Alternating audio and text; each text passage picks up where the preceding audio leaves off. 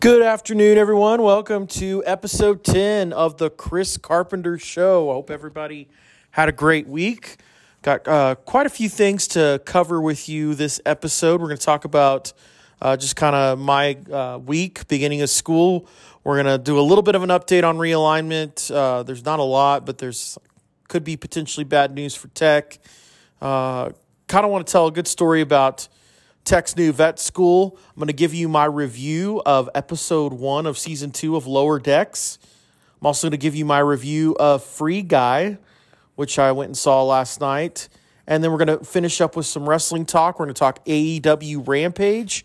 And then I'm going to give you my Summerslam predictions because next Saturday is Summerslam. So anyway, had a good week. We did officially start school. I'd been back at school since last Monday, just teacher work day stuff. But Wednesday we started our first day of school for the year, and so far so good. Just going to be a busy year for me. I've got a student teacher this year for first time ever, so that's going to be interesting. And then also I'm going to be mentoring a first year teacher. So busy, but really good first few days, and hopefully that will continue on as we get into the school year. So let's talk a little bit of tech talk, specifically realignment update. There really hasn't been any major update on the realignment. There was a story that started leaking out last night regarding the rumor that there's a source saying that the ACC, the Pac-12, and the Big Ten are going to make an alliance with each other, scheduling alliance. There's people that are saying that is bad news for Tech, that the rest of the Big 12 teams are going to be left out. I don't know. Who knows? I hope that's not true again. I can't help but think, if this is headed towards a split in ESPN versus Fox, and you're going to have the Pac-12 and the Big Ten specifically coalesce with the Fox network, Fox Sports. I still believe that Fox is going to want a team in Texas, and Texas Tech's going to be their best option. So we'll kind of continue to stay tuned, see what happens. There hasn't been any movement as far as any other teams from the Big 12 leaving. There had been rumors last week that Kansas was imminently going to be joining the Big 10. I still wouldn't be surprised if that happens, but we'll just kind of have to stay tuned and see. Football's starting in a few weeks. There's a lot of cautious optimism about Tech football. I'll give you my predictions probably not next week, but the week after, right before the season starts. I'm still on the fence about football this season. I feel like the last 10 years I've gotten excited about football. I mean, we had Patrick Mahomes for 2 years, and the best record we could muster was 7-6.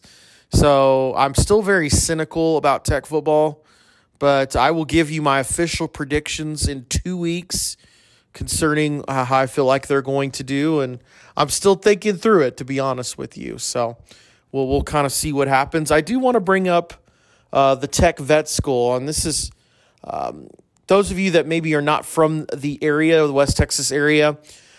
Tech is opening up a veterinary school in Amarillo this fall.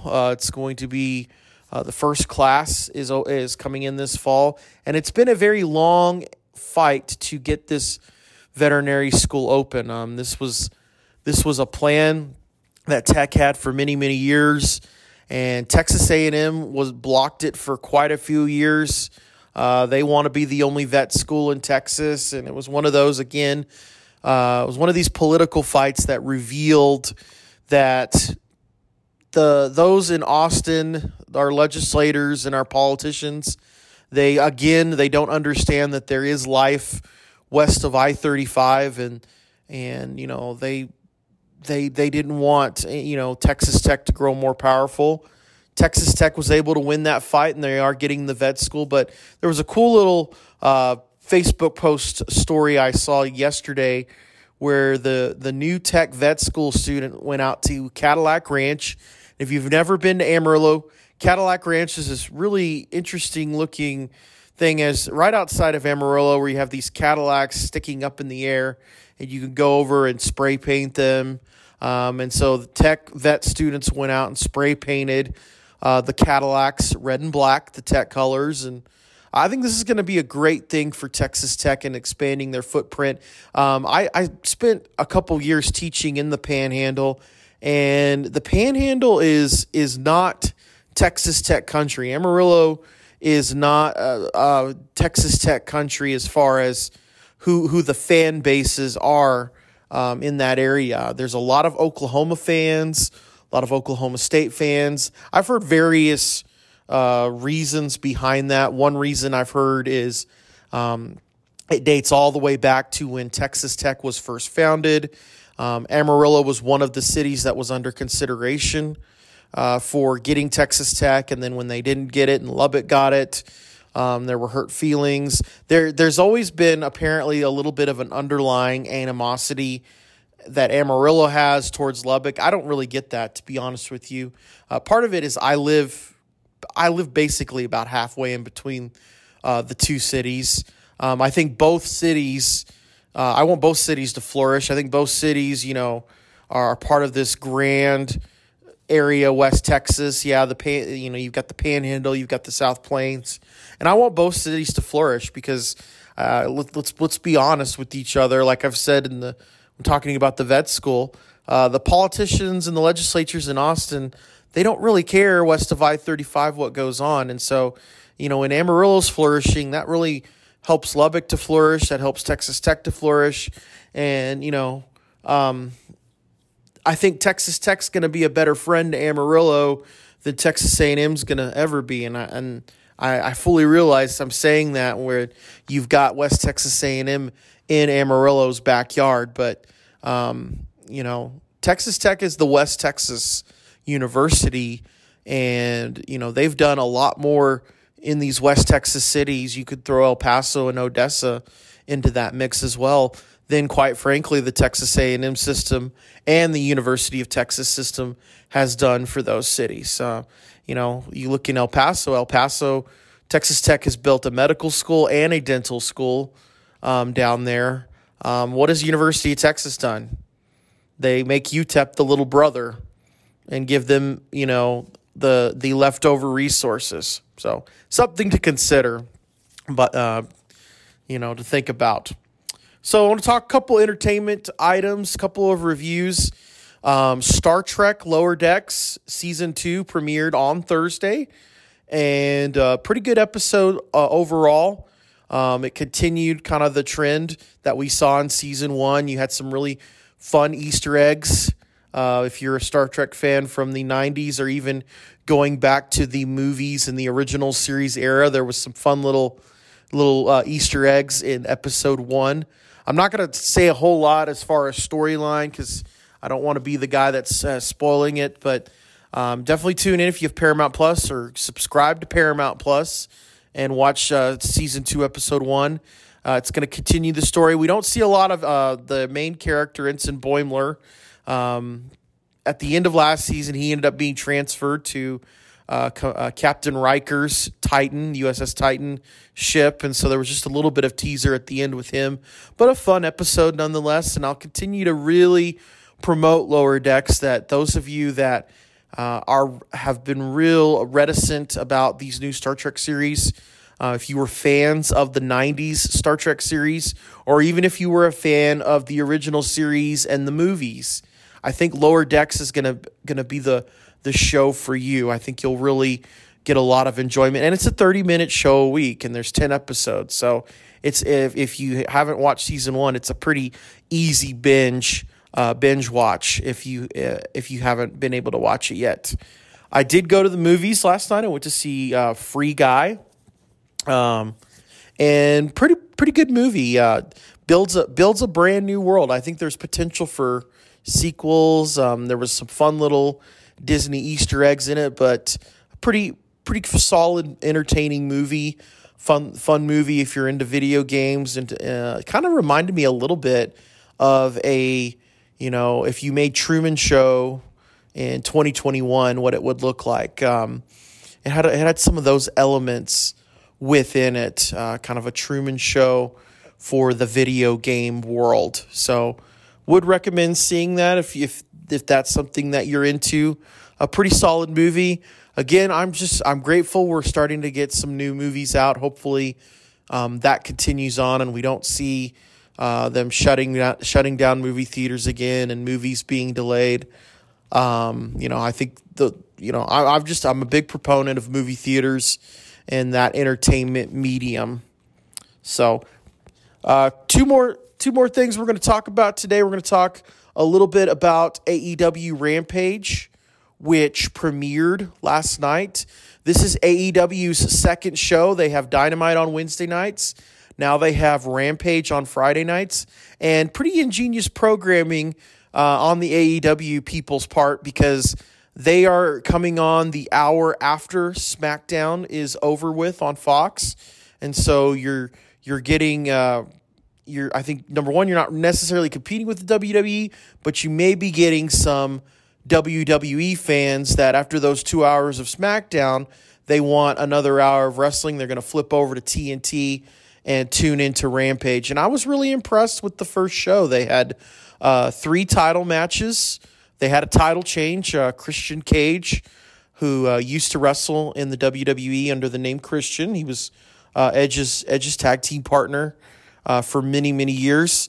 He won the Impact World title, and you might be thinking, Impact, that's a whole other wrestling promotion. Well, AEW's been doing a lot of cross promotion with Impact Wrestling over the last 6 months, and so in fact the AEW World Champion Kenny Omega, was also the Impact World Champion. So Christian Cage won the Impact World title last night, and so he's going to be appearing on Impact Wrestling. He actually was a part of Impact Wrestling early 2000s when it was TNA Wrestling, and really flourished there. So I think that's going to be good for Christian Cage, and also good for Impact. Might get some more people watching Impact. Impact's biggest problem, I think, is their television deal. Access. I think they're on Access, and I don't have Access. I don't know how many other people don't have Access either. So, but I think that was good. But overall, solid show. They had a match, TNT title match with Miro. Then you had a women's title match to close the show. I think keeping it to a 1 hour show is a good idea. I think if they try to expand to 2 hours, you're really going to be in danger of having what happened in WCW happen, where you were having to program, 2 hours of Nitro, 2 hours of Thunder each week. I just don't think you want to overglut the market. My one main criticism of Rampage is the commentary booth. They had a 4-person commentary booth, and it got a little bit much at times. I love Chris Jericho being in the commentary booth. I hope they keep him there for Rampage. Expect Excalibur. I'm pretty good with him. He's pretty good. Taz did a good job. I think Mark Henry, there's got some work to do as far as becoming, commentator, backstage interviewer.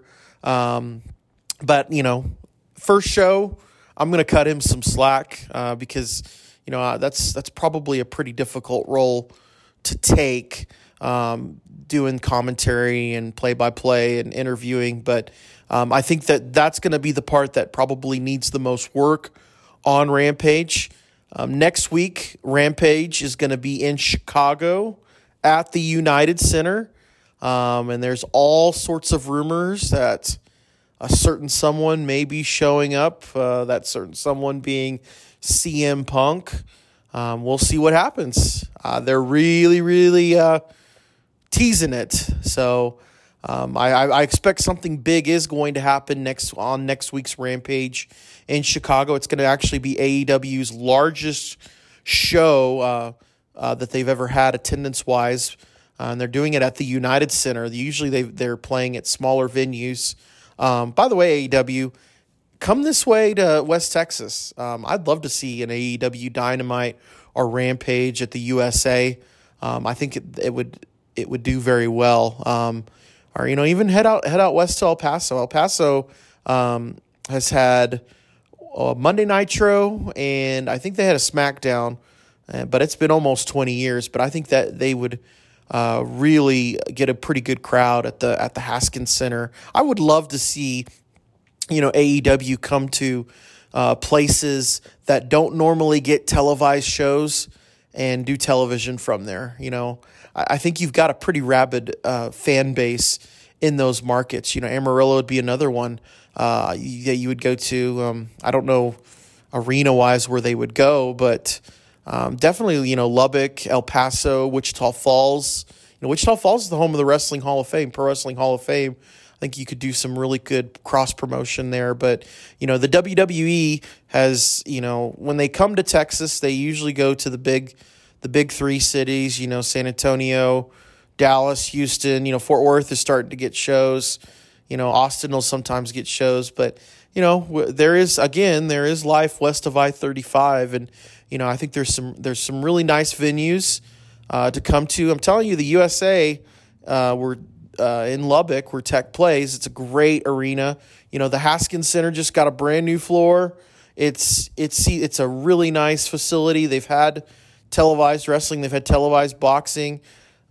Come this way, AEW. I mean, I doubt they're listening to my little old podcast, but I'd love to see them head out west and really cover some of these places that don't normally get televised shows and haven't gotten televised shows since the days of WCW. So we're going to finish up with some Summerslam predictions. I'm going to make my predictions this week because I'm not entirely sure when I will be broadcasting next Saturday. I've got some plans next Saturday in the afternoon, so it may be either an early morning broadcast or it might be a evening broadcast and possibly even Sunday broadcast. But I am going to go ahead and make my SummerSlam predictions. First thing I want to say about SummerSlam, I'm excited that they're doing a Saturday night event. I really would love to see wrestling shows, also sports, do more Saturday events. Sunday nights have been the traditional event time, but I'm kind of speaking a little bit selfishly because those are school nights for me, and usually on school nights I'm in bed pretty early because I'm usually up pretty early during the school week.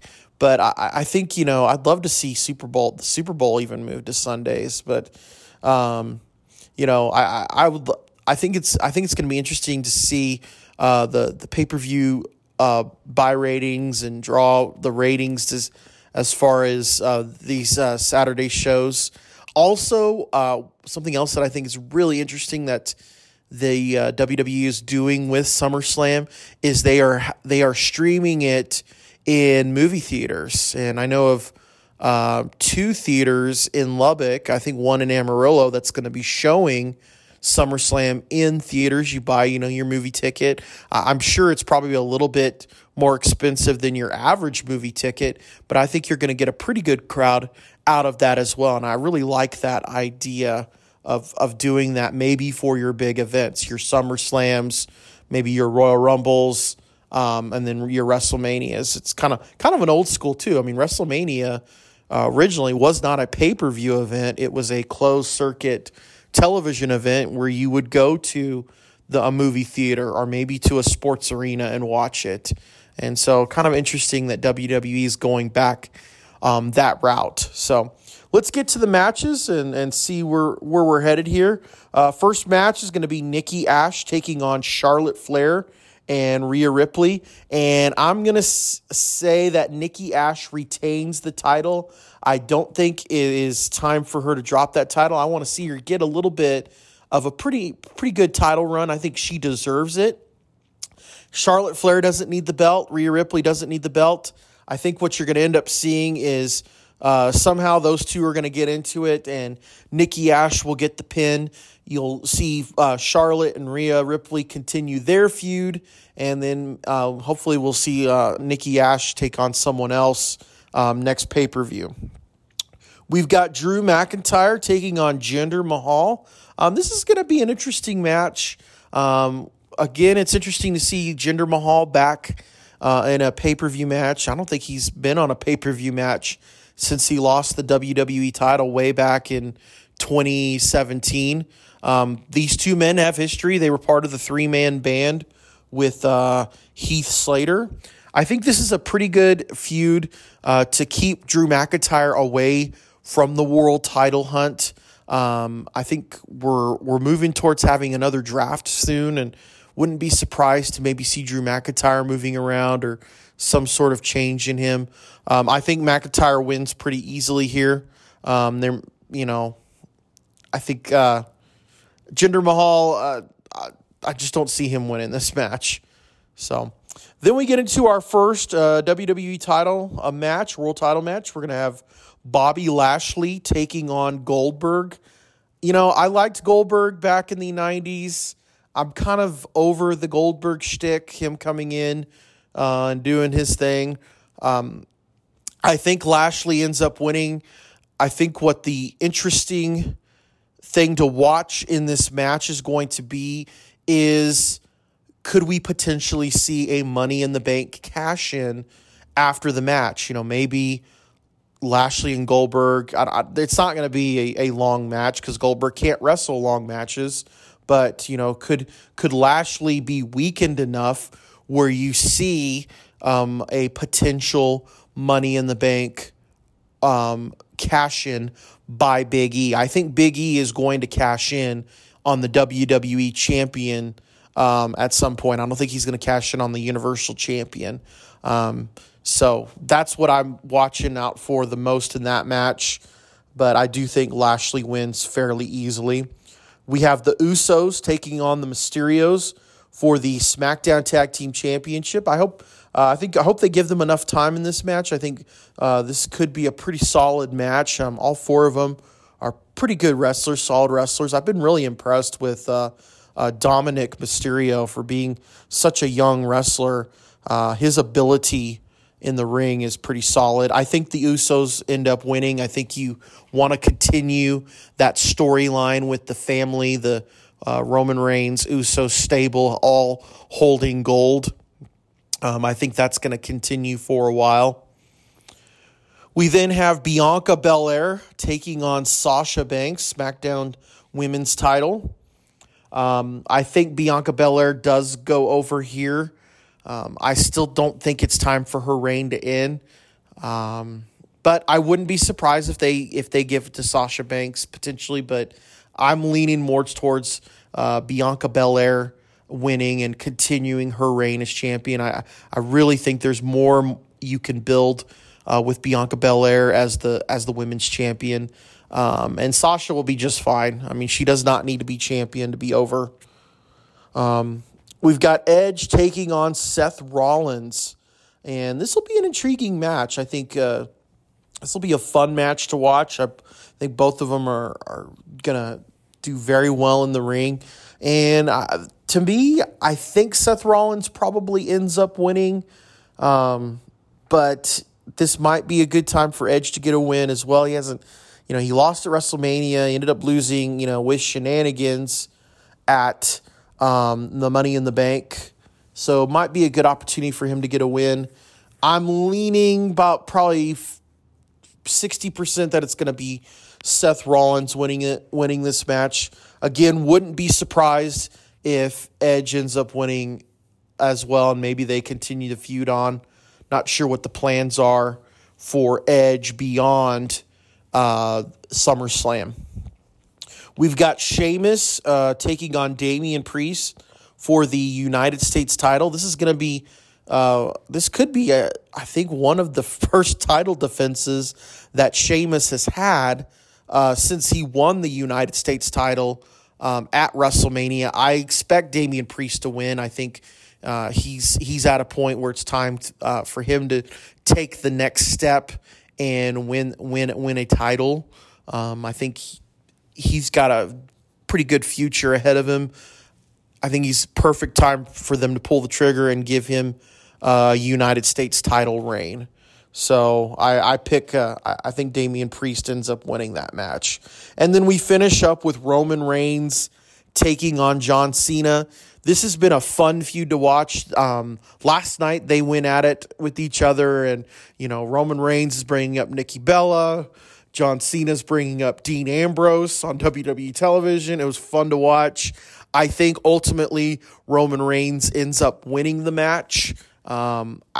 I fully expect Roman Reigns is going to be Universal Champion going into next year's WrestleMania. And there's all sorts of rumors that we could see The Rock taking on Roman Reigns potentially in that WrestleMania. We'll see what happens, but I do fully expect Roman Reigns goes over here. Could there be some shenanigans? Possibly. They have that the whole Finn Balor thing where John Cena basically took Finn Balor's shot. Could Finn Balor come in and interfere? Possibly. That might be fun because then that could lead potentially to Finn Balor feuding with Cena. I don't know how much longer Cena sticks around after SummerSlam. I know he's doing house shows. I know he's doing dark matches on Raw. But I do think Roman Reigns gets the win here. I'd love to see a Finn Balor maybe interference here so we could get a Balor-Cena feud in the future. I just don't know if Cena sticks around much longer after that. So that's my SummerSlam predictions. There might be some more matches added to the card Monday and Friday night this week.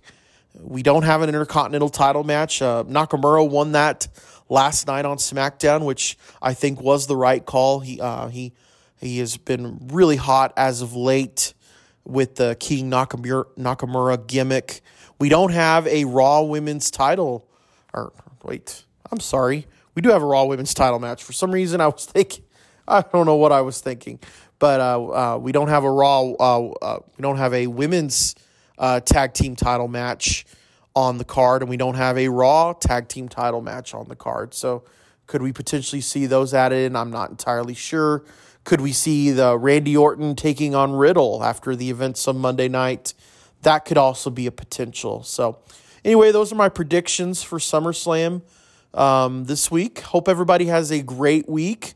I will be back next weekend at some point. Could be Saturday morning, Saturday night, Sunday afternoon. But I will definitely have an episode sometime posted next weekend. Until then, hope everybody has a great week and tune in next week again for the Chris Carpenter Show.